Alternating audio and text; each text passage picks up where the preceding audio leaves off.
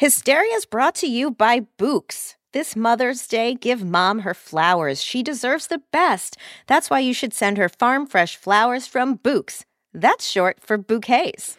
And right now, you can get 25% off your entire Books purchase. Here's why everyone likes the Books company. Books is different. Their flowers are cut fresh and sourced directly from the best flower farms, so they last way longer. They even have flowers grown on the side of a volcano, which I love. Books has modern designs and unique flowers you can't find anywhere else. Books is simple. Go online, pick the delivery date, and you are done. Mother's Day is May 12th. Don't miss the chance to thank your mom. Order your Books now. And with 20% off, you can send some to mom, wife, aunt, and even grandma. Erin, I love my Books. I love a flower that lasts forever, and my Books arrangements really do last a full solid week. Mm-hmm. Yeah, I have some sitting on my kitchen table right now, and they've been there for several days, and usually when I buy them at, like, the grocery store, they're sort of, like, starting to fade out pretty quickly. Yep. Not with Books. They stick around. They look beautiful. I like how they kind of slowly open up and become even more beautiful as they sit on your, wherever Absolutely, you display them. Because they're that fresh. So go to Books.com and use promo code Hysteria for 25% off. That's BOUQS.com, promo code Hysteria. Books, promo code Hysteria.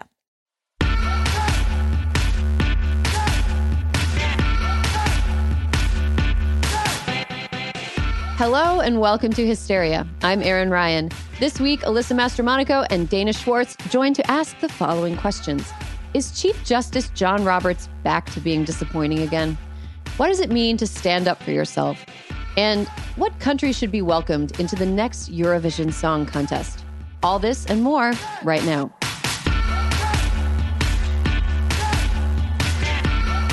We have a fun show today.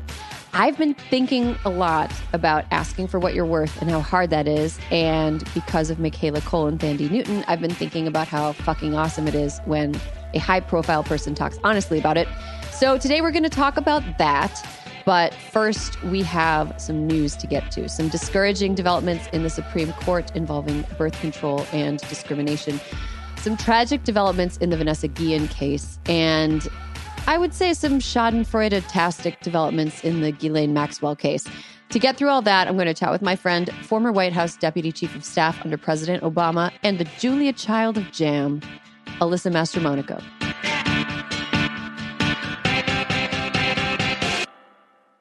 Good day to you, Erin. So today is one of the days that we get to engage in, I would say, one of America's creepiest traditions. Which is old men making decisions on what women and people with uteruses are allowed to do with those uteruses. These old men are also not doctors, generally speaking, and they've never been my doctor. My doctor has never personally been involved in any Supreme Court decisions. On Wednesday, the Supreme Court handed down two rulings that did not make Chief Justice Roberts into the hero that we thought he was going to be. Basically, two cases did not go our way today. One of the cases was a case about whether or not religious organizations are subject to discrimination rules that other organizations are subject to. And another one was about whether or not bosses were able to object to the Obamacare birth control mandate. And the Supreme Court ruled basically that it's okay for religious organizations to discriminate against people, and also that it is okay for bosses to exclude birth control from healthcare coverage for basically no reason. Alyssa, what do you make of this development? I mean, we had to know. First of all, let's be clear. You and I never thought John Roberts was going to be a hero. We just thought he was less awful than usual. Yes. The past couple of decisions. Yes. What do we make? Well, in the Little Sisters of the Poor, between 70,000 and 126,000 women will lose access to free contraception coverage through their employment health insurance, which seems really fucking bad. Seems bad. We're in the middle of a pandemic. Bad time to have not be able to decide whether or not you're going to have a kid. Right. To be like, you know what? you're going to pay $40 a month for your NuvaRing or whatever else it is. But then also tell me the way that the decision was written, it holds that the Trump administration had statutory authority to expand the exemption, but SCOTUS leaves open the possibility that it could be challenged as capricious and arbitrary. This is what happens when I read the SCOTUS blog. So like there's a window of hope, but no, they were both terrible. It was a 7-2 ruling on the birth control thing, which I found to be interesting and bad interesting. I also want to point out that the other case that we're talking about, the religious discrimination case, it really draws into relief the fact that the Bostock ruling from a few weeks ago, when basically LGBTQ people were included in the definition of sex under the Civil Rights Act, that's actually not as good as we thought it was, because religious employers now have a lot more latitude to fire people for reasons that they couldn't fire them for if they were secular employers. It's places that you don't expect. It's not just like I work in a church. It's you work in a Catholic hospital, Catholic university. Catholic schools, right? Exactly. The people that were saying that they had been discriminated against in this case initially were teachers at religious schools. And this case was like, yeah, they can they can discriminate against you. Right.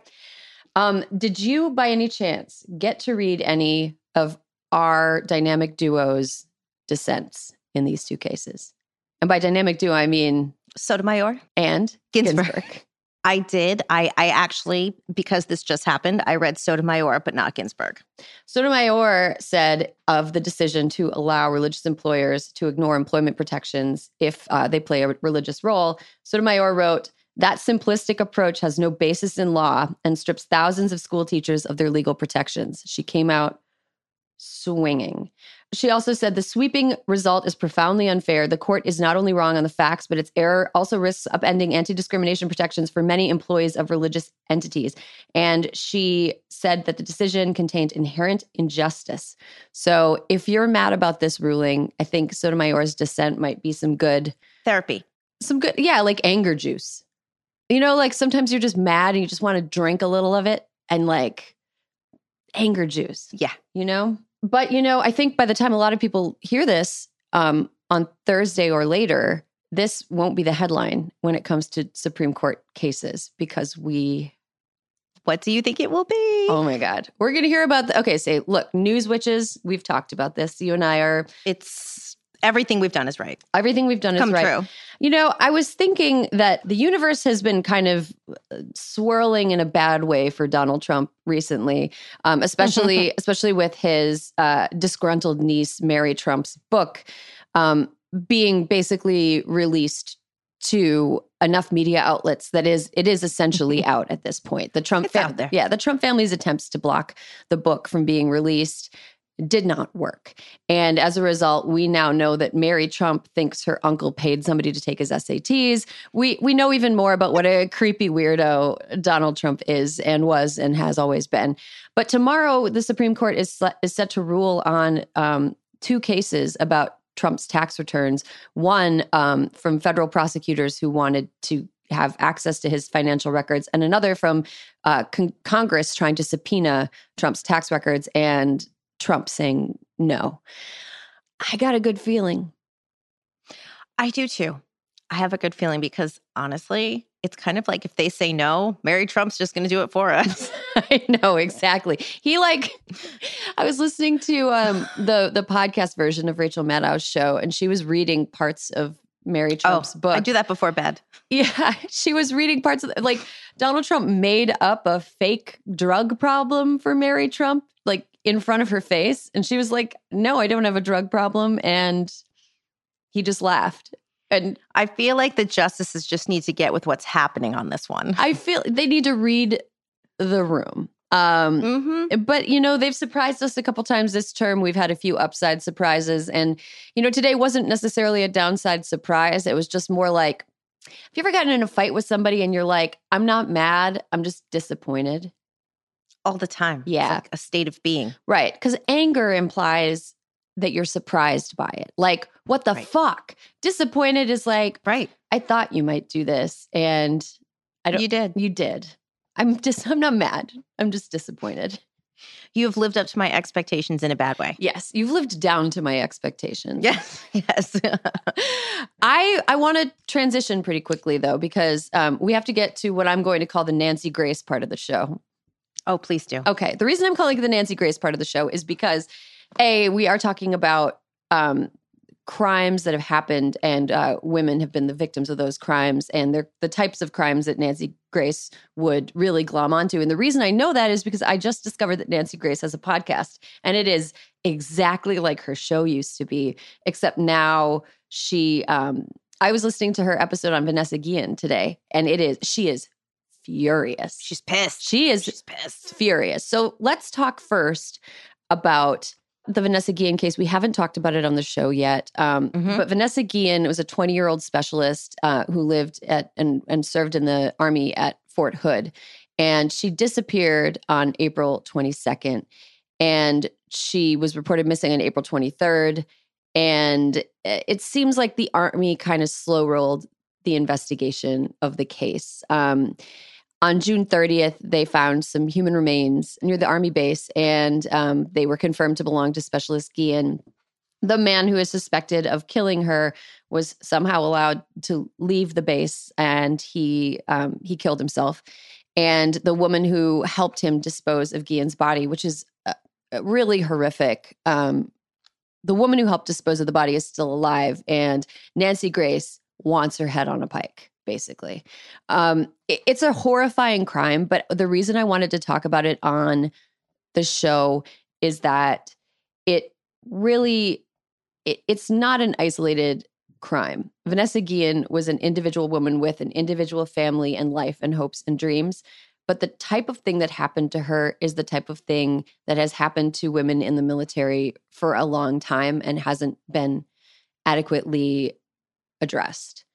Alyssa, what do you make of this case and like the larger issues that it brings to light for the military? There were two things that I thought were pretty interesting about the fallout, in quotes, of the case. One, did you read that Congresswoman Sylvia Garcia, she called for a letter. Well, she called for the Pentagon to have an independent investigation of this, and 90 members of Congress signed on. Yeah. Where are the other 300 plus? Like, how is this a controversial thing to sign on to? Like, at first I read it and I was like, oh, that's nice. Like, the article was written such that it was like, and 90 people signed on. It's like, where is everybody else? Mm-hmm. And second, who thinks that if the Pentagon starts an IG investigation into this, that person's just not going to be fired by Donald Trump? Because, of course, why not? Yeah. But no, I mean, look, allegedly, she had told friends and family that this person had sexually harassed her. She understood that not a lot was going to happen if she reported it. But the other thing that's kind of crazy is his girlfriend, Cicely, I think her name's Cicely Aguilar. Has she never listened to Nancy Grace? Does she not know how this turns out for the woman who is complicit?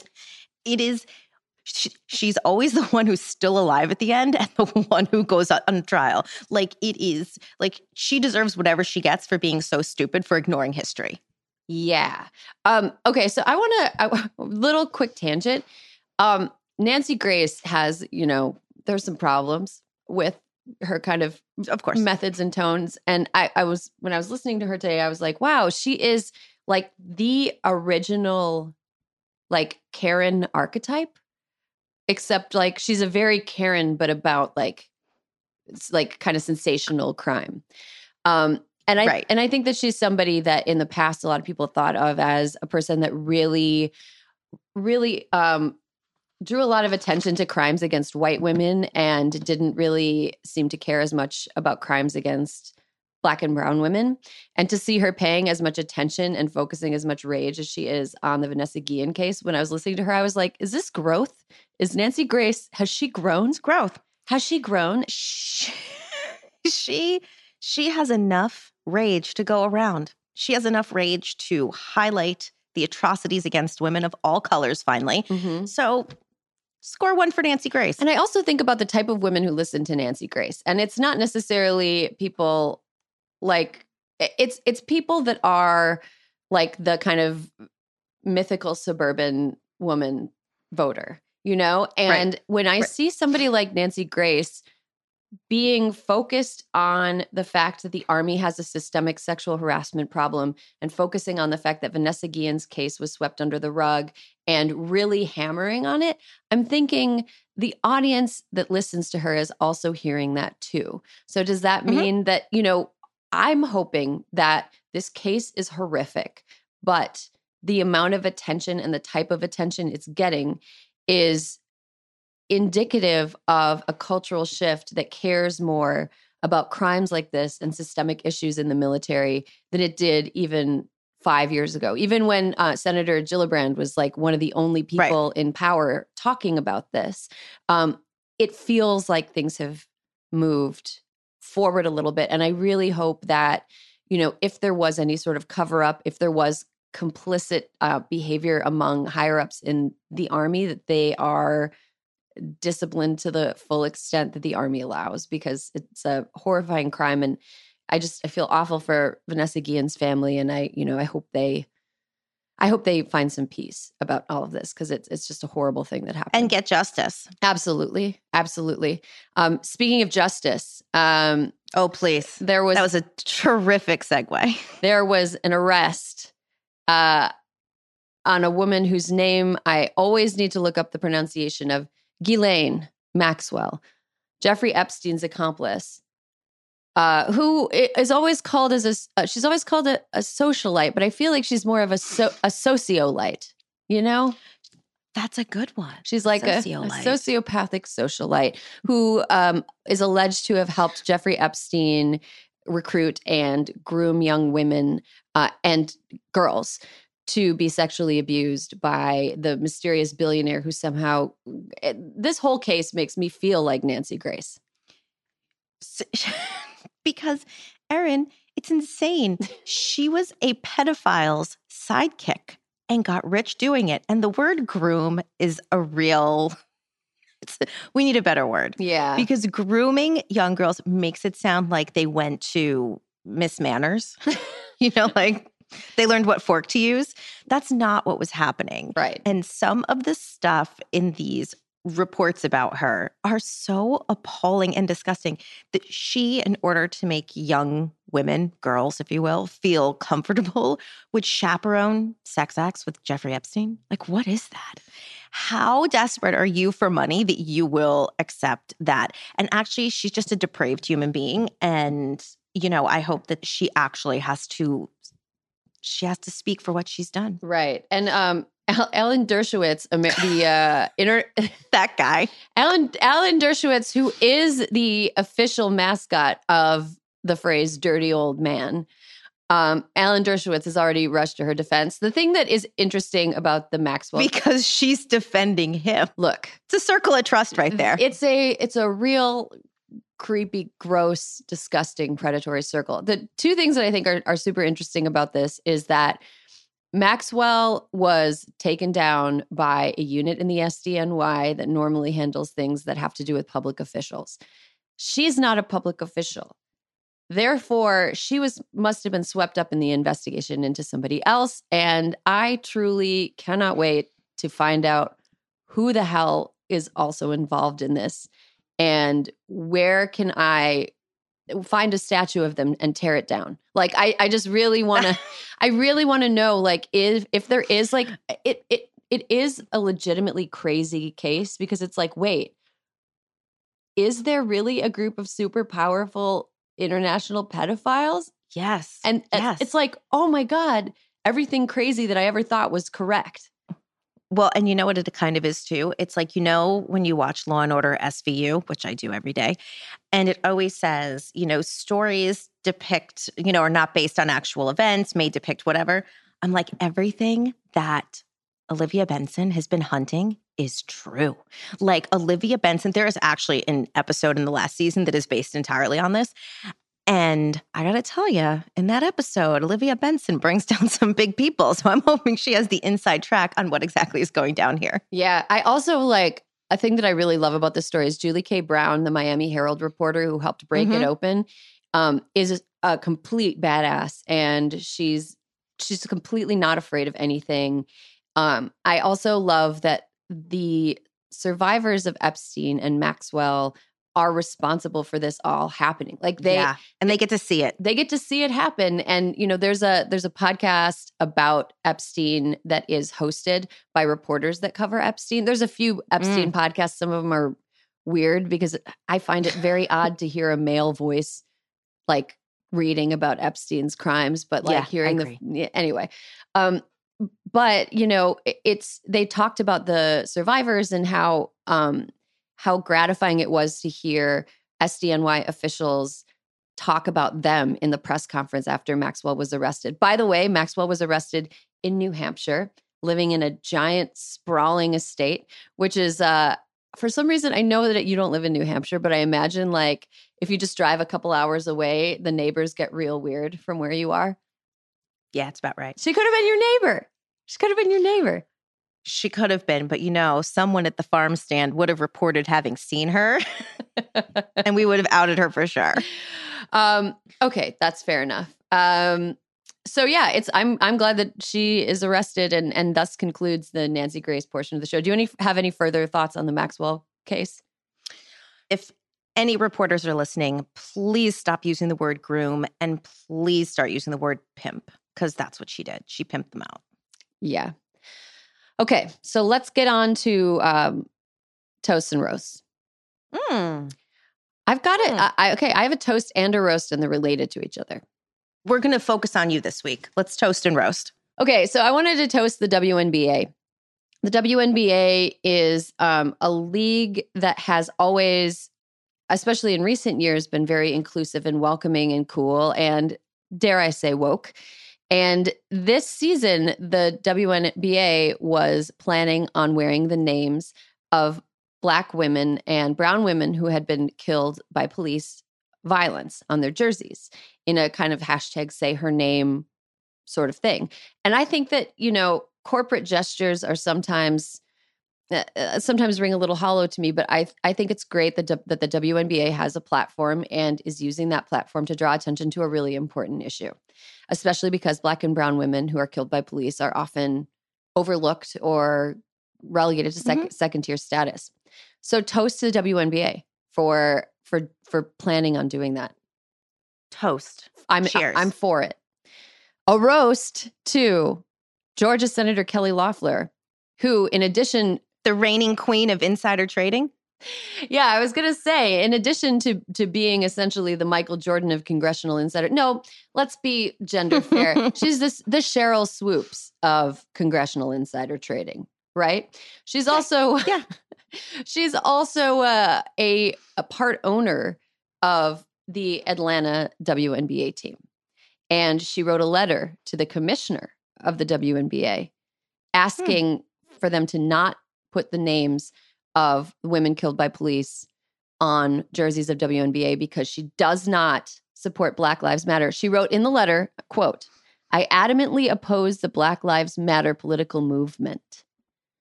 She wants the players, instead of wearing jerseys with the names of people like Breonna Taylor on them, she wants the jerseys to have the American flag because flags are not political. Of course, not now.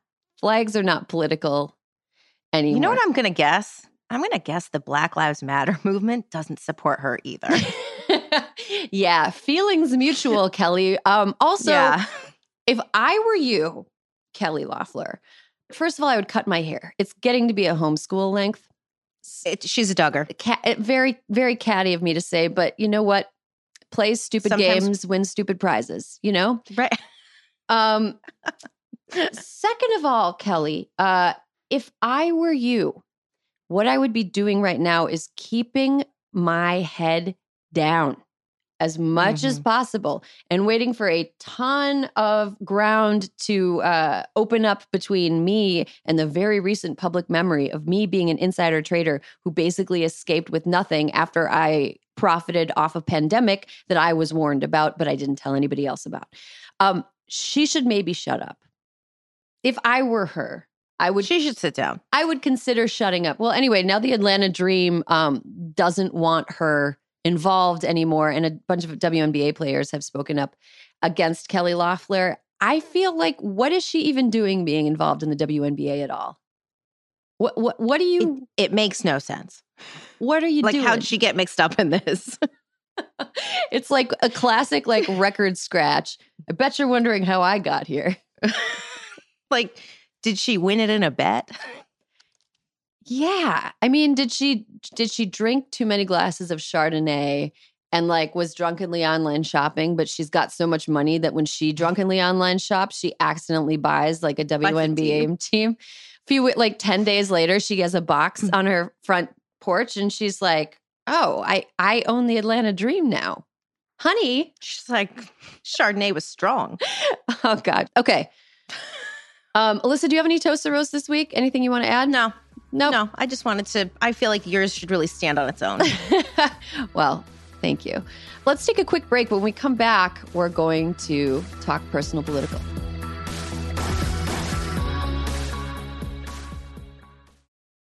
This episode is brought to you by IQ Bar. Power up your life with superior brain and body nutrition products from IQ Bar. Their plant protein bars are the perfect low-carb breakfast. Their IQ Mix zero-sugar hydration drinks replenish electrolytes. And their IQ Joe mushroom coffees will keep you focused all day long. Start each day right with IQ Bar's brain and body boosting bars, hydration mixes, and mushroom coffees. Their ultimate sampler pack includes all three. IQ Bar empowers doers with superior brain and body nutrition. All their products are entirely free from gluten, dairy, soy, GMOs, and artificial sweeteners. And today, Hysteria listeners get an exclusive offer of 20% off plus free shipping. Just text Hysteria to 64,000. One thing I love about IQ Bar is, first of all, right now it's really dry where I am. Oh, okay. It is hard for me to stay hydrated. I'll just be going through my day and I'll be like, why am I so parched? I'm parched. I'm in a bad mood. I feel like I'm going to pass out. And it's, you got to drink some water. You got to stay hydrated. I really like their IQ Mix Zero Sugar hydration drinks because it allows me to rehydrate myself at a time when I feel like the atmosphere is trying to take all my moisture away.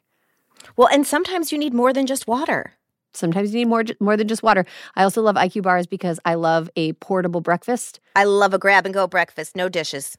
Love something I can walk around holding and eating. I like something I can eat in my car without endangering the lives of me and every other motorist on the road. A breakfast burrito, not the safest thing to eat behind the wheel. IQ Bar, go ahead and do it. Good for you. Great ingredients. Helps you stay focused and alert throughout the day. And and you don't have to dirty any dishes. Refuel smarter with IQ Bar's Ultimate Sampler Pack.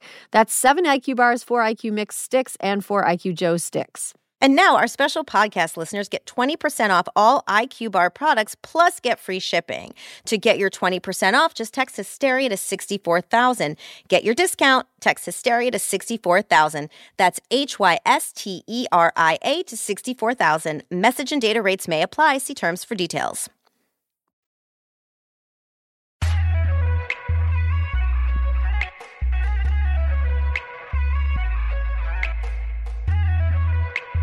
And welcome back to more Hysteria. Alyssa Mastromonaco is still with me, but joining us is the host of the new podcast, Popcorn Book Club, and friend of the show and host of what else? Noble Blood? How many podcasts do you have, Dana? I will not rest until I have more podcasts than anyone in the Southern California area.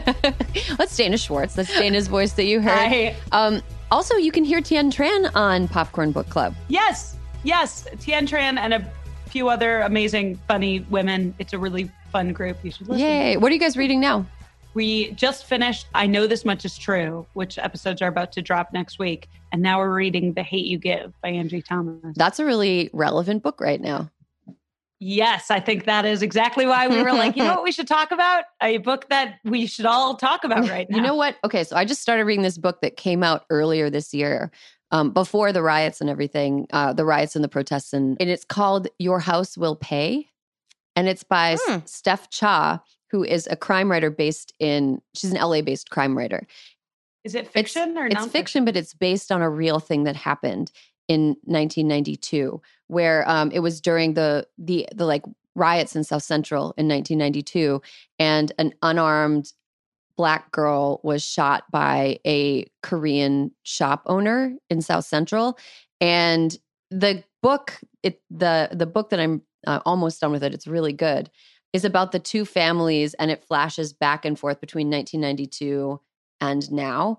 And I don't want to really give away any more of it because it's all kind of a fun reveal, but it's really good and it's a quick read. It reminds me of a little bit of like Miracle Creek by Angie Kim, which is like really good pacing. And anyway, Steph Chaw's Your House Will Pay is also the same kind of. I'm going to look it up right after this. So I've been thinking a lot about, I was seeing Song of Summer trending today on Twitter before we started recording this show. And when I think of Song of the Summer, I think of songs that you hear playing from a deck around a pool as you enter a party full of people that you're friends with, that you're talking to without masks on. Alyssa, do you think that there's going to be a Song of the Summer in 2020? And if so, what do you think it would be? I mean, I honestly can't tell you. If we're talking about modern music, I'd have to just take a pass because I haven't listened to modern music in 25 years. So if I had to pick one, I would say it would be Typical Situation by Dave Matthews Band because I love the 90s and because the refrain is everybody's happy, everybody's free. And that's just where I want to be. It's like, that's it. That's a good summary song. Yeah, right? Yeah. Windows down. Totally. Back in the day, maybe smoking a joint, but that's not responsible, so we don't do that anymore. Oh, no, we don't drive and smoke joints at the same time. We sit in our houses and we smoke joints. Responsibly. We sit in the darkness. Yeah, responsibly. No black lights anymore. We go for walks. We go for anxiety walks at 1 a.m. and we smoke joints to try to help us go to sleep because we have fear insomnia. That's what we do now. Anyway, everybody's happy. You're right. Dana, what do you think the Song of the Summer would be? Well, like other than like a primal scream, I do feel like the replacement for parties is the internet right now. So I feel like it would be something that's like trending on TikTok. And again, I'm so sorry if I'm like 3 months behind on TikTok trends, but like the Megan Thee Stallion song Savage, maybe. Okay. Because, at least you're like, okay, well, I'm not going to a pool party, but if I open TikTok and scroll, that's where it is. Okay. I think that's pretty good. Now that's enough pandemic talk, because we've been talking about the pandemic a lot.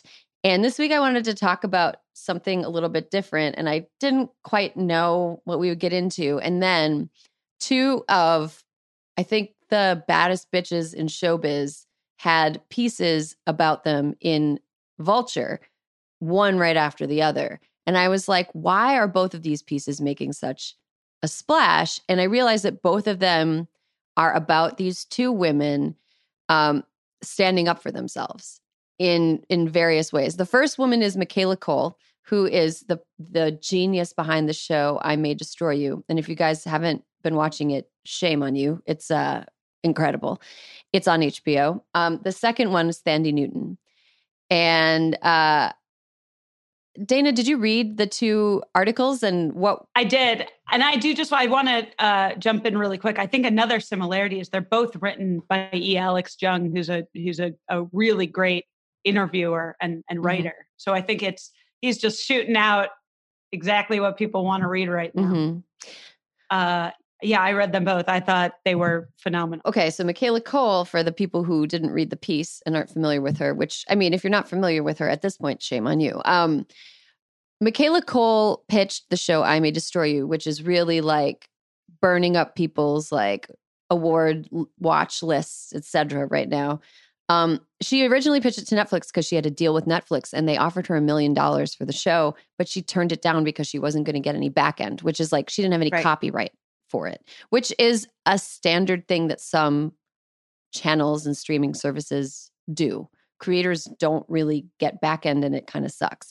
Then she found out that her agents might be getting some back end and they wouldn't really tell her what was going on. And so she walked away from $1 million and took it somewhere else. One of the things that really stuck out to me, especially because I'm a big Michaela Cole stan now. I think you are too, Dana, right? Yeah, I have been standing since the chewing gum days. I love Michaela Cole. She's brilliant. She's a British Ghanaian woman who is immensely funny, but way more complicated than just being funny. And in the interview, she talks a lot about how negative an experience it was to make chewing gum, even though it won her like a couple BAFTA awards and it made her this kind of international sensation. I think she was 26 when it got made or something like that.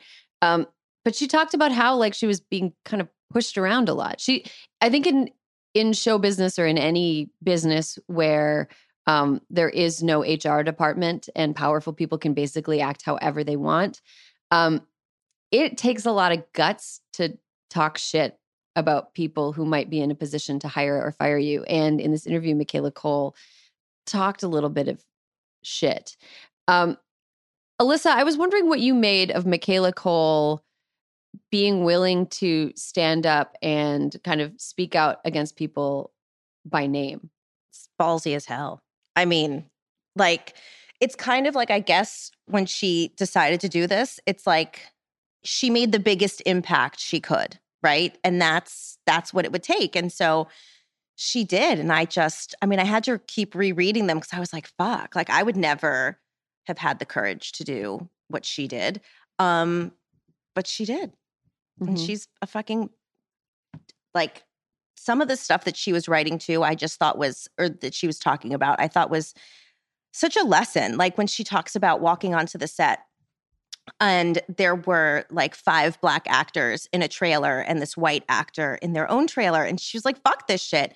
And the thing is, by speaking up, it did change. And so I think it is all a very good example of how, like, you just got to make people uncomfortable. Mm-hmm. Dana, have you ever been in a situation, I know that you've been in TV writers' rooms before and you also work in podcasting and you kind of have your like fingers in a bunch of different like facets of entertainment. Have there ever been situations where you have felt like you wanted to speak up, but you were like, this is a little too dangerous for me to say anything? I will say there have been several points where I'm just like, I feel too lucky to be getting anything where I don't speak up for myself because I'm like, oh, I'm just happy to be here. And I want to name drop in a good way and say, when I started Noble Blood, the podcast, like there were so many little decisions that I had to make with iHeartRadio, who like, are in charge of it. And my boss, basically like the head of it, Erin Mankey, who created Lore, who was the one who like helped me create Noble Blood, basically was like, oh, no, don't do that. No, we can just say, no, we're not going to do that. And he like turned down ads and was like telling me like, oh, no, it's only going to be your voice. Like they would ask me to do something and I would be like, yeah, of course. Because I felt so grateful to be like in the room at all. And Erin, with like successful white man confidence, was like, no, if you don't want to do that, you're not going to do that. And it was so like eye-opening that I was allowed to like say no and push back on things where I was like, every person at some point in their life needs a white guy calling shots for them. Teach them that you're allowed to do that. We should put that on the next Hysteria t-shirt. No, I'm just kidding. Alyssa, have you ever been in a situation professionally where you've been like, I should say something, but I'm not going to because I'm just happy to be here? And if you haven't, was there do you still do that? And if you don't still do that, was there a point in your life when it flipped? So I had a cause and effect. And that was when we were at the beginning of the Obama campaign, we were switching over from, I had been the political director of the PAC, of Obama's PAC, and I just kind of like slid over to the campaign. And so what happened, which none of this was known to me. What happened was the woman who became the head of HR just took my salary from the PAC and made it my salary on the campaign. So here I am with my new roommate, Juliana Smoot, who's the finance director, and we're talking about how we are going to split the rent. And I was like, well, I'll take the small room because I can only afford to pay this much. She's like, girl, how do you manage your money? You can't afford more. And I was like, what do you mean? This is what I make. And she's like, girl, you do not make the right amount of money. You are a director on the campaign. And I was like, no, it's fine. I don't want to rock the boat. She took my BlackBerry away from me and pounded out a note to the woman who'd become the head of HR and was like, I think you misunderstand. I am a director. You must remedy this immediately. And she sends it without me seeing it, like without me being able to edit it. And she's like, you listen to me. We're not always going to be roommates. And you got to fucking stick up for yourself. Do you understand? And I was like, I understand. Fast forward. I started at Vice Media after I left the White House. And I negotiated my deal. I'd been in public service my whole life. Negotiating was like, do I get health insurance? And so I get to Vice, and I was there maybe 4 weeks, and I had not negotiated the deal with Shane Smith. Again, it was done separately. And Shane calls me into his office, and he's like, I need you to know something. And I'm like, what?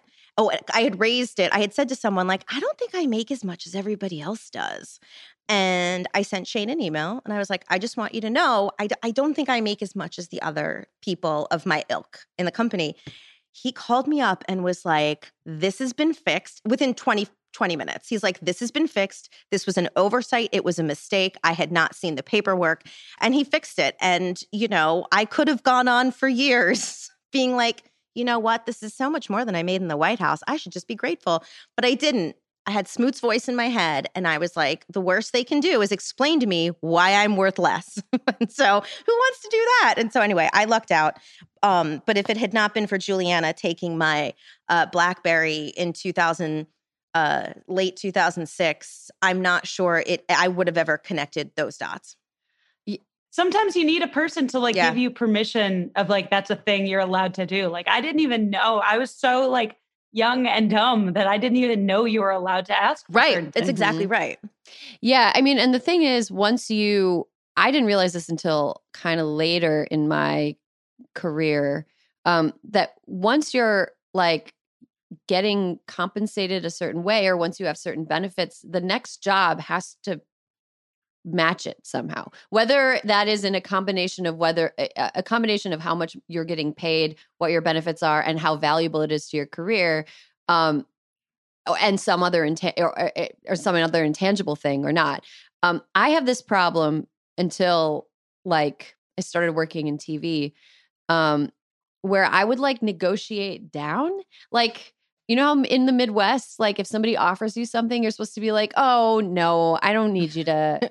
I don't know. Do you need like that's fine? Yeah. That's do you fine. need? Do you more need than enough? Like it's like you sit there. I'm cold, and they're like, I have an extra jacket. I can get you a jacket. Oh no, don't get me a jacket. Makes me tougher. I know. I was doing that. Also, I don't want to like say yes to somebody offering me something, and so like I would either take the first offer, or like in some cases in the past, I'd be like, oh no, that's okay. I don't need extra this, or I don't need whatever. And so when I started working in TV and I had like agents who were negotiating on my behalf, they would come back to me and there was just no option, because they get paid the more you get paid, the more they get paid. And so there was just no option for me to be like, I don't need that. So I was like working on, I think, a deal for like this Apple TV show that I wrote for a season. And they, you know, the offer came, my agents went back, and then they came back and they were like, and we also negotiated for this, this, and this. And they had like asked for things that were like way more than I would have asked for. But I was like moved by the spirit. And I asked them if I could get the production company to pay for me to fly my cat to Los Angeles. Hell yes. And they did. They did. They, because I had planned to move to LA in July and like come back and get my cat in September. And I got them to pay for me to fly back to Los Angeles, get my cat and fly her, or back to New York, get my cat and fly her back to LA. And that was like just whatever. It was like a minor thing, but I felt so proud of the fact that I negotiated an airplane ticket for Eleanor. Yes. Honestly, asking for a thing and standing up for yourself and like not being embarrassed about that is still something that I struggle with. That was like, to this day, it is a ridiculous thing. But also, if they had turned me down, the stakes weren't that high. It wasn't like I was asking for like maternity care. It wasn't like I was asking for like some basic ass shit that I needed to live. It was a thing that if they would have said no, I would have been like, okay, that's okay. So it was like good practice to ask for something ridiculous as like a first, can I do this? Will they do it? Well, and the other thing too that's so eye-opening about standing up for yourself is when people are like, I don't think so. And then you're like, if you never ask, you kind of never know someone's true colors, right? Mm-hmm. So I'd had so many companies that were like, hey, can we just pick your brain? Can we pick your brain? And finally, this company that had more than enough money was like, can we pick your brain? And I was like, how about we formalize the relationship? And I was so nervous. I had to like build myself up to say it on the phone call. And, they did. It wasn't great, but, it made me understand who they were as a person, and I'm not working for them anymore. But that's kind of how I saw it after those two instances. It's like, if you don't ask, you don't really know where these people, like where their head is at. Mm-hmm. And so it makes a big difference. I mean, and from the company side, like there are people working at the company, right? I mean, I'm not trying to go Mitt Romney corporations or people, my friend, but if they can get something, in a lot of cases, if they can get something for free from somebody, they're going to try to get something for free. They're not going to come out and be like, oh no, let me pay you. In most cases, you have to be the one to like initiate some sort of financial relationship with them. And I have to say, reading the Michaela Coel, her like perspective and how strong she was, I was just thinking like she was about my age, maybe even a little younger when that Netflix deal came up. And I, in no world, would have had the guts to, one, turn down $1 million, and two, be able to challenge my reps. Because like, if my reps tell me a thing, I'm just like, I believe it. And reading that flipped a little switch in my head. Like this was an article that I can say made a tangible change in my life, because I'm like, oh, there are things that you have to take enough pride in your work that you can have faith and confidence in yourself down the line. Mm-hmm. Yeah, I totally agree. I wanted to pivot really quick to the Thandie Newton piece, though, because she did a different sort of standing up for herself that wasn't as like, I mean, it was definitely something that could have affected her financially, but she talked a lot of shit on Tom Cruise in a way that was like very funny. And Dana, you used to work as an entertainment reporter, and I just want to hear, I read that and I was like, I wonder what Dana thinks about this. So what do you think about Thandie talking shit on Tom Cruise? That's like the dream interview, right? That like so great job, Alex, in getting her to open up that way. I thought it was hilarious because she said the things about Tom Cruise that we like all secretly wanted to be true, but just couldn't. I think the detail that stuck with me is that he metabolized a pimple in like 2 hours. She was like, I saw a red bump on his nose. And then an hour later at the party, it was a full-blown pimple. And his body just was in hyperspeed. I was like, that's amazing. That's a detail that you couldn't make up. Anyway, the reason I wanted to talk about the Thandie Newton thing is because sometimes the risk that you take in speaking up and standing up for yourself is just to tell the truth about, it's just telling the truth about what happened. It's not turning down $1 million Netflix deal. So I was wondering, for both of you, have you ever had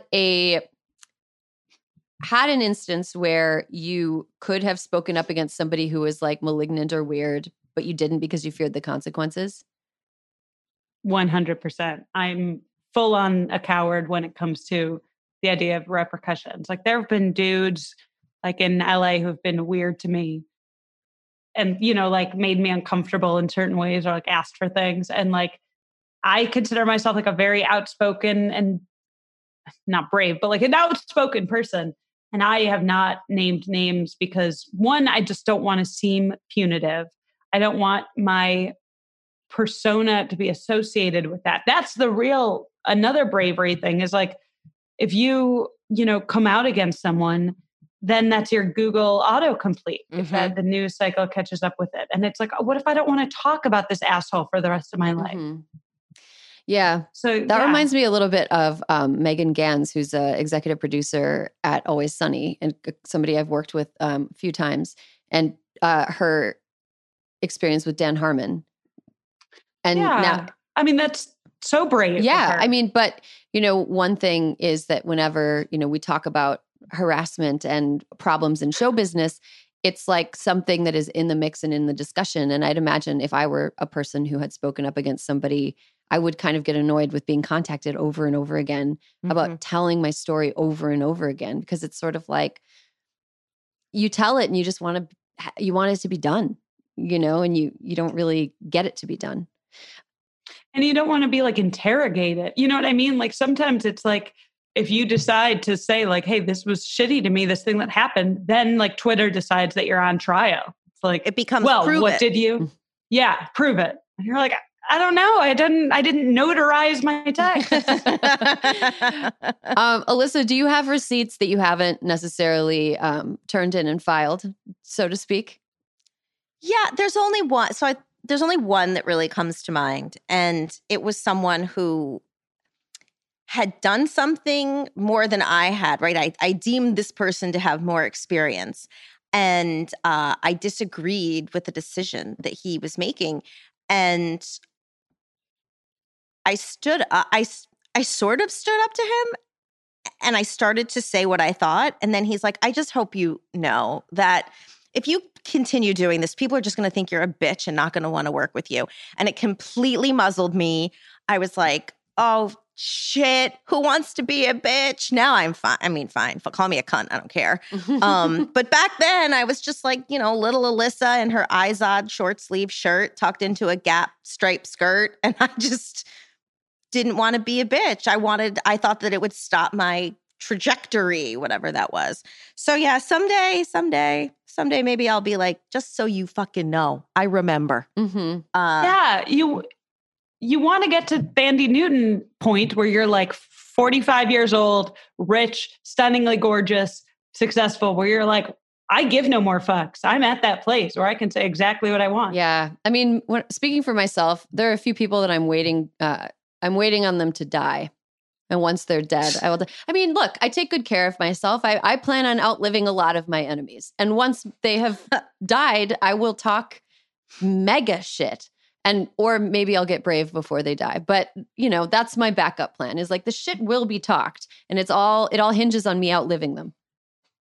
I am terrible and terrified at like the idea of burning bridges. Like not that I even want to interact with this person anymore, but just the idea that there's someone out in the world who doesn't like me makes me viscerally anxious. Like truly, like sometimes, like if I see someone on Twitter, like, because you have a blue check mark, people are like, oh, they know you. And if someone tweets like, oh, Dana Schwartz is annoying and I've never met that person, I'm like, I'm annoying?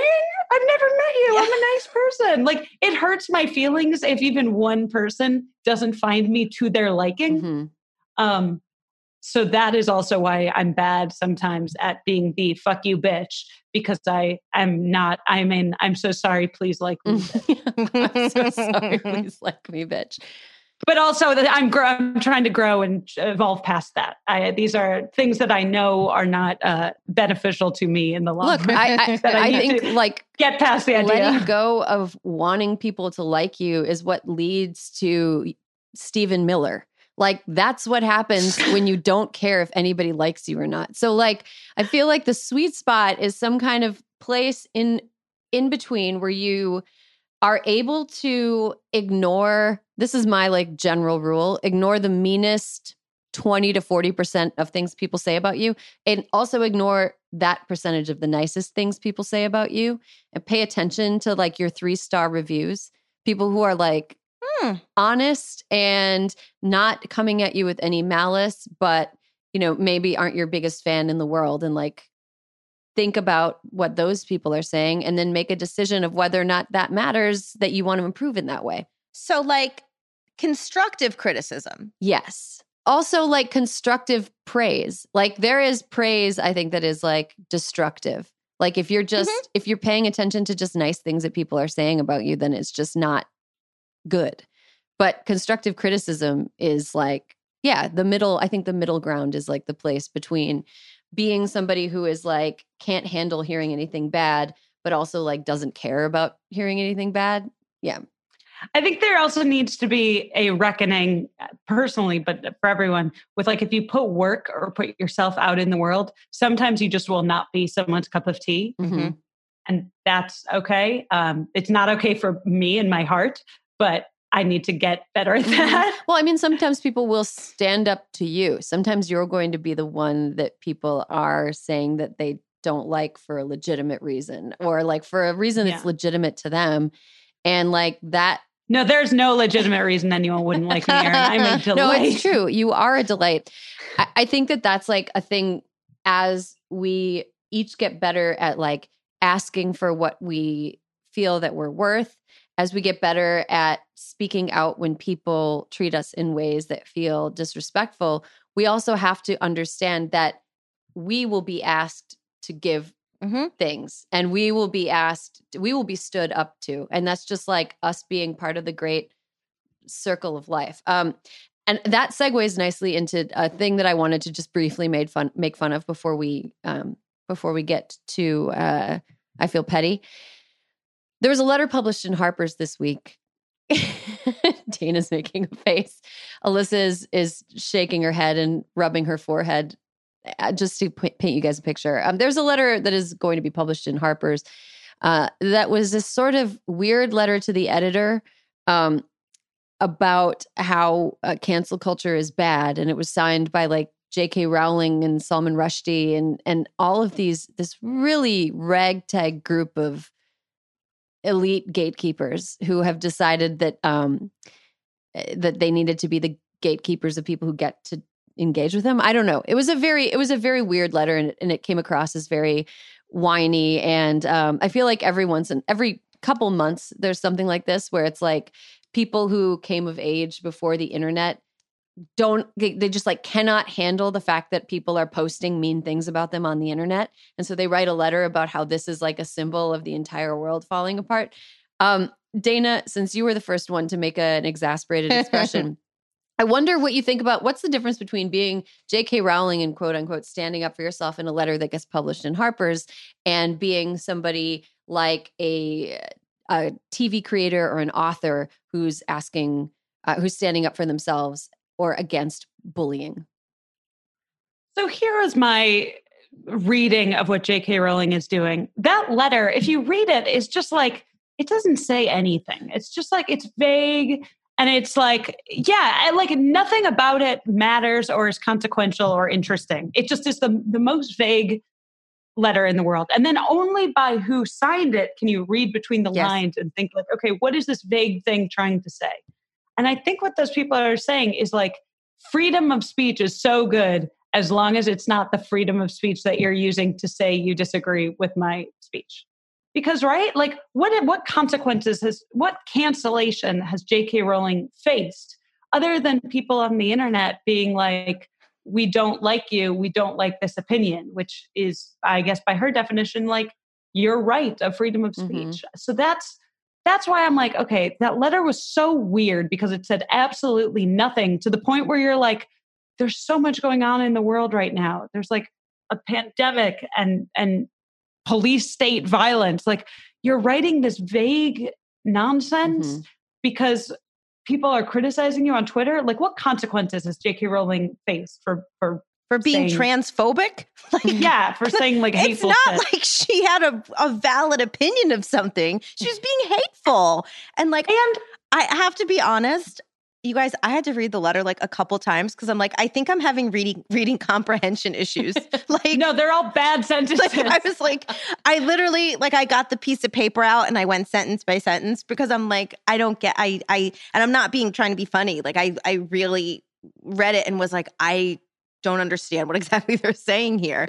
But you're right. Once you read the signatories, you're like, oh, I get it now. I feel like it's like free speech to them means I should be able to speak without it ever costing me anything. Right. Like I should say whatever and it doesn't cost me anything. It doesn't even cost me having to hear other people disagree with me. Yeah. But my problem with like the name cancel culture is that it's so general that people refer to it and mean a bunch of different things where it's like, okay, there is something under the umbrella of cancel culture where I'm like, all right, that's a little too far, where it's like, going back 10 years for maybe like one joke tweet and like in bad faith, then trying to, have people lose their job. Or if someone makes like a genuine misstep or mistake, and then they're a private citizen, like they're not a public figure, like is the book, like, So You've Been Publicly Shamed. Like, I think, okay, there is somewhere in the conversation of cancel culture for like nuance. We're like, okay, internet pylon culture is a thing. And, some private citizens are maybe, more exposed to this than others.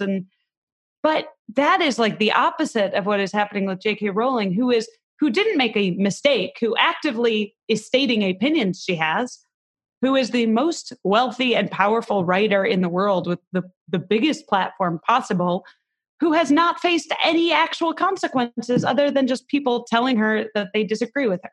The problem with the letter is that it followed some of the same arc as Donald Trump's crazy 4th of July speech about cancel culture, where it just encompassed everything that was against him, right? It's not like he was actually making any sort of specific case. He was just like, cancel culture is going to ruin this country, subtext, anytime someone criticizes anything I do. And like, that's the problem. You can't, like, it's no.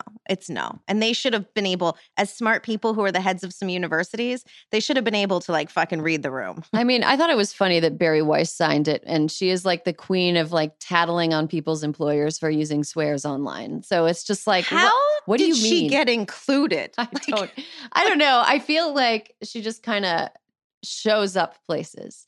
Like, you could just be, I feel like if you're in New York media, you're like, you get lost in like a party at, David French's apartment or whatever, and you open a supply closet and there's Barry Weiss. Like, she's just, yeah. Oh, sorry. I didn't realize you were in here.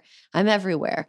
Also, cancel culture is, the word canceled started as slang in a really cool way. We're like, this celebrity's canceled. Like, of course they're not actually canceled. It's just like a funny slang to say, I have decided that I'm not going to I don't like them anymore. Like an individual fan saying, I don't know, Jay-Z's canceled or whatever. That's it's funny and clever. And like the teens came up with it, and God bless them. And now a bunch of like middle-aged adults, bad middle-aged adults, have taken it and not quite understood what it meant and twisted it into something else. It's like the word shade. As soon as the grown-ups, as soon as the like mainstream learned about shade, they like didn't understand what it meant and used it to death, and now it means nothing. And Karen. Karen was good for 10 minutes. Karen was good for 10 minutes, and now it means absolutely nothing. I feel like the same thing has happened with canceled, because in Donald Trump's crazy speech on the 4th of July and in a few crazy tweets before it, he seemed to imply that he thinks that it means when somebody is literally like something is literally like an event is canceled. Like when Ivanka was disinvited from speaking at a Koch brothers friendly college in the middle of America, that was cancel culture. And it was not cancel culture. Cancel culture would have been people digging up old tweets that Ivanka wrote in college or something and trying to get her fired from her job, which will never happen because of nepotism culture, which is more durable than any cancel culture could ever possibly be. It's like they think it's like that episode of Black Mirror with like John Hamm. I think it's the John Hamm one, maybe not, where it's like, if you get canceled, like then no one can see or interact with you and you're just a fuzzy blob. Do you know that? They think it's like, oh, you become a non-person. And it's like, what? They always go on and on about like, oh, it's about freedom of debate of the marketplace of ideas. And it's like, J.K. Rowling, no, you're still on Twitter. You're still like publishing your essays with your full terrible opinions and getting read and engaged with. Is that not the debate you want? You have $1 billion. Like, you don't need to, it's like, J.K. Rowling has $1 billion, and she was on a walk one day and she saw a hornet's nest and she was like, I'm going to stick my hand in here. And then she sticks her hand in, it gets stung a bunch. She pulls it out. She's like, I shouldn't be getting stung. And she puts her hand back in, and it's like, you cannot do that. You can just, it's like, what physically does she want to change in the world that would make debate with her a bigger possibility. Like everyone in the world had to engage with her shitty essay. Yeah, I didn't. I chose to sing a song to my cat and dog. Whatever song it was. That's the song in the song. They each had a verse, and it was a really good song. And I sang it to Josh, and he was like less than impressed.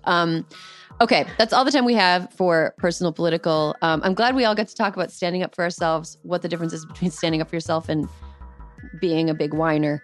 But let's take a quick break. And when we come back, I feel petty.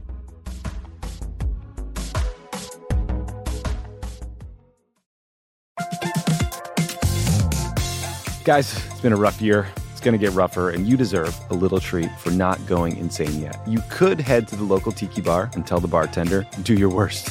But we have a better idea for you, which is pick out something from the Crooked store. The store is stocked with tons of new merch. It's perfect for the spring. And classics like the Friend of the Pod tees that you'll be wearing long into the next administration or the next fascist dictatorship, depending on how things go. Pick up a new tee for the warm weather ahead, a mug that'll remind you to stay involved this election year, or a hat celebrating your favorite pod. Go to crooked.com/store to shop.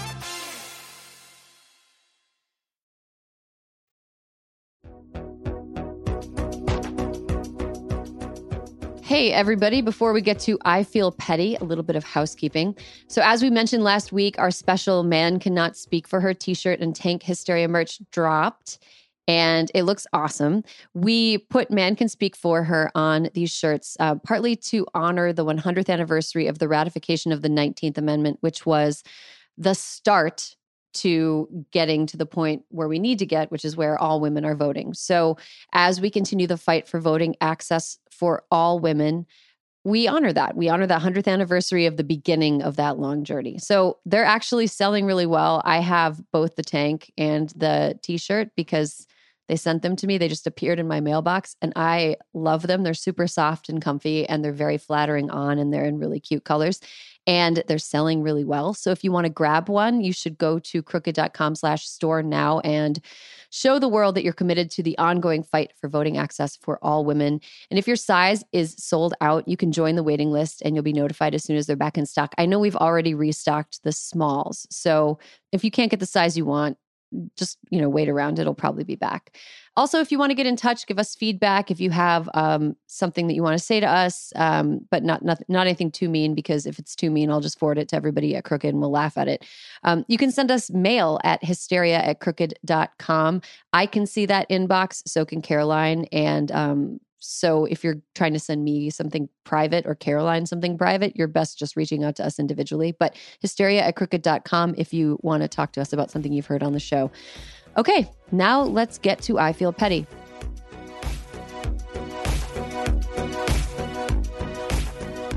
And welcome back. We are almost at the end of the show, but before we get there, we're going to talk a little bit about things that we care a lot about that don't matter very much. It's called I Feel Petty. Alyssa, Dana, which of you wants to start this week? I can start. Okay, Alyssa, what do you feel petty about? So I have a hard time falling asleep, even with weed. And so I try to listen to podcasts to help me go to sleep. But most of the ones I like are too interesting, so they keep me awake. So I was like, maybe I'll just listen to a show that can put me to sleep. And so I tried Veep because I've seen it 100 times. And that didn't work because it's funny and I would laugh. So I started watching The Bold Type because I'm like, oh, this will put me to sleep. It's not very good. It's so bad. It kept me awake until 3 a.m. I don't actually like to criticize work that people do. I mean, unless it's offensive, which I actually kind of found this to be, because I'm like, oh, people worked hard and this show isn't meant for me. But it was so, it's had multiple seasons. My brain just literally exploded that this had been picked up for, I think 3 or 4 seasons. And I was like, first, I started with the first season. I'm like, maybe it gets better. So I jumped ahead. And anyway, I just had to say my mind was blown by how bad a show it was and that it keeps getting picked up. You just have to lean into I have watched The Bold Type. And? I will not defend it. Okay. But I will say you enjoy it if you just accept its glossy New York reality and fancy clothes. You just have to like look. It's like a soap opera. But here's just the look thing. At their nice clothes. Here's the thing. The same could be said of Sex and the City, but at least Carrie was a pithy writer. Jane's not smart. Like, no, Jane is a bad journalist and a bad writer. It's like, you know, also you're like, I mean, no, that was really it. Cause I was sitting there and I was like, well, maybe this is like the 2020s version of Sex and the City, which back then I loved. And so honestly, I still watch it. But I was like, but that's what stopped me. I was like, nope, Carrie was at least a decent writer and Jane is boring, bland, and not a good writer. Bad at her job. You know, I don't know if you've seen this, but this might be the antidote to the Bold Type because it has a similar. I haven't watched the Bold Type because I was like, that doesn't surprise me. I was like, no, I'm not watching this. Erin, you've worked in media. It's gonna I was like, I lived it. I was there during the Wild West days of Jezebel. They sent me to the Republican convention in 2012. I know some shit. But I watched. Have you seen Younger? Yes, Younger's cute. Younger is very good. And I feel like it has a little bit of a glossy New York feel to it, but it leans into it in a way that's very self-aware. And like, it's fun. Darren Star, baby. Speaking of Sex in the City. Okay. Here's the thing I feel petty about this week, guys.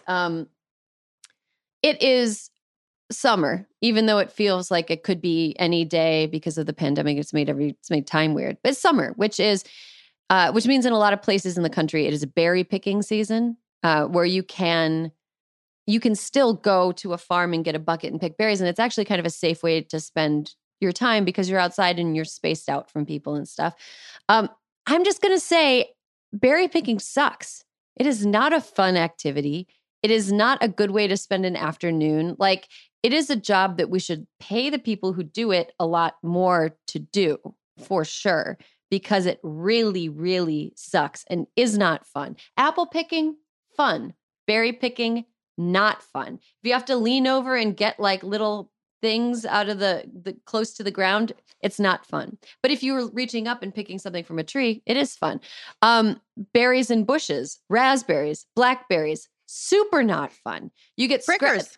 Yes, you get pricked. You get ticks. Up in Wisconsin, where I grew up, you could get wood ticks. Bears sometimes are around. It is not a good way to spend your time. Let the professionals do it and advocate for fair pay for the professionals who do it. That's how I feel about berry picking. I agree with you. I will say the one time my parents and my sister and I were driving up to Wisconsin to go apple picking. And on the way, we passed a billboard for a Renaissance fair. And collectively, my family said, that would be hilarious. What if we did that instead? And we did. And it was very funny. And I highly recommend it. Do pictures? Yes. Pose. You got to gram them. Yeah, we're like cynical Jews. So we are not in the spirit of it. So we are just all in our street clothes while people around us I don't know. Very into Dana, it. the cynical Jew characterization I take a little issue with because I have seen pictures of your family in matching overalls, which I think is maybe the counter argument. Well, counter argument, we're adorable. That's true. You are adorable, if not cynical. Okay, Dana, what do you feel petty about this week? All right. My petty hill is that America should be allowed to be in Eurovision. If you don't know Eurovision, they made a Netflix movie about it, but it's a real thing that I have watched genuinely for years because I love it. It's like high camp where every country in Europe submits a song and then a performer to perform a song, and then the other countries vote on who the winner is. So it's like people are always confused. They're like, oh, well, can you just send like One Direction? And it's like, well, you wouldn't want to because it would be like sort of embarrassing. It's like the voice level talent, you know. Mm-hmm. It's like people who are up and coming and maybe have like, you know, an EP on Spotify, but it's campy and it's fun. And I think America should be allowed in, one, because like Israel and Russia are in it and they're not like Europe proper, and Iceland. And the thing is, it's very cathartic because a lot of countries also deal with colonial anger through Eurovision voting, where like countries always vote against England because they hate England. What about Belgium? You know, and Belgium did some really awful shit. Do they get voted against? Yeah. I feel like people do vote against Belgium. I can't remember Belgium ever doing well in Eurovision. Good. They have not gotten enough heat for how shitty they've been. I feel like the idea of American exceptionalism would be really challenged in a good way. If we have to join in this collective competition that's like fun and campy and then all the other European countries would vote against us and we realize that everyone hates us, I think it would be good for the world. And I think they should have, we're not in Europe, but I think they should have pity on us and let us in as an act of benevolence and charity and collective healing. What if we just did a Western Hemisphere version of Eurovision where it was us and every country in the Western Hemisphere? We would get the shit voted against us so often. We would get the crap beaten out of us, but it would be a lot of fun to watch like people from every different country in South and Central America, Canada. I think it'd be cool. Like the Bahamas, Jamaica. Let's do America's Vision. Yes, but not call it America's. We need to come up with like some kind of Western Hemisphere type play on words. Yeah, for sure.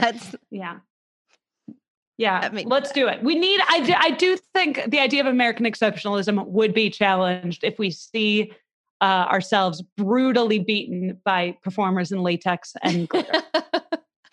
Okay. I support that also. I think it'd be great.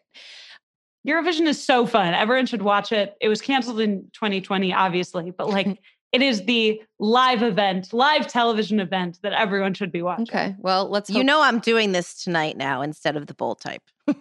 Oh, yeah. Yes. Watch old Eurovision performances on YouTube. It will delight you. I can't wait. That sounds awesome. Well, I'm glad we found you an alternative, Alyssa. Thank you. Hysteria comes through again. That's all the time we have on this week's episode. Thank you, Alyssa, for stopping by. As always, thank you, Dana, for also stopping by. It was great seeing you. And thanks to all of you for listening. There will be more Hysteria for you next week.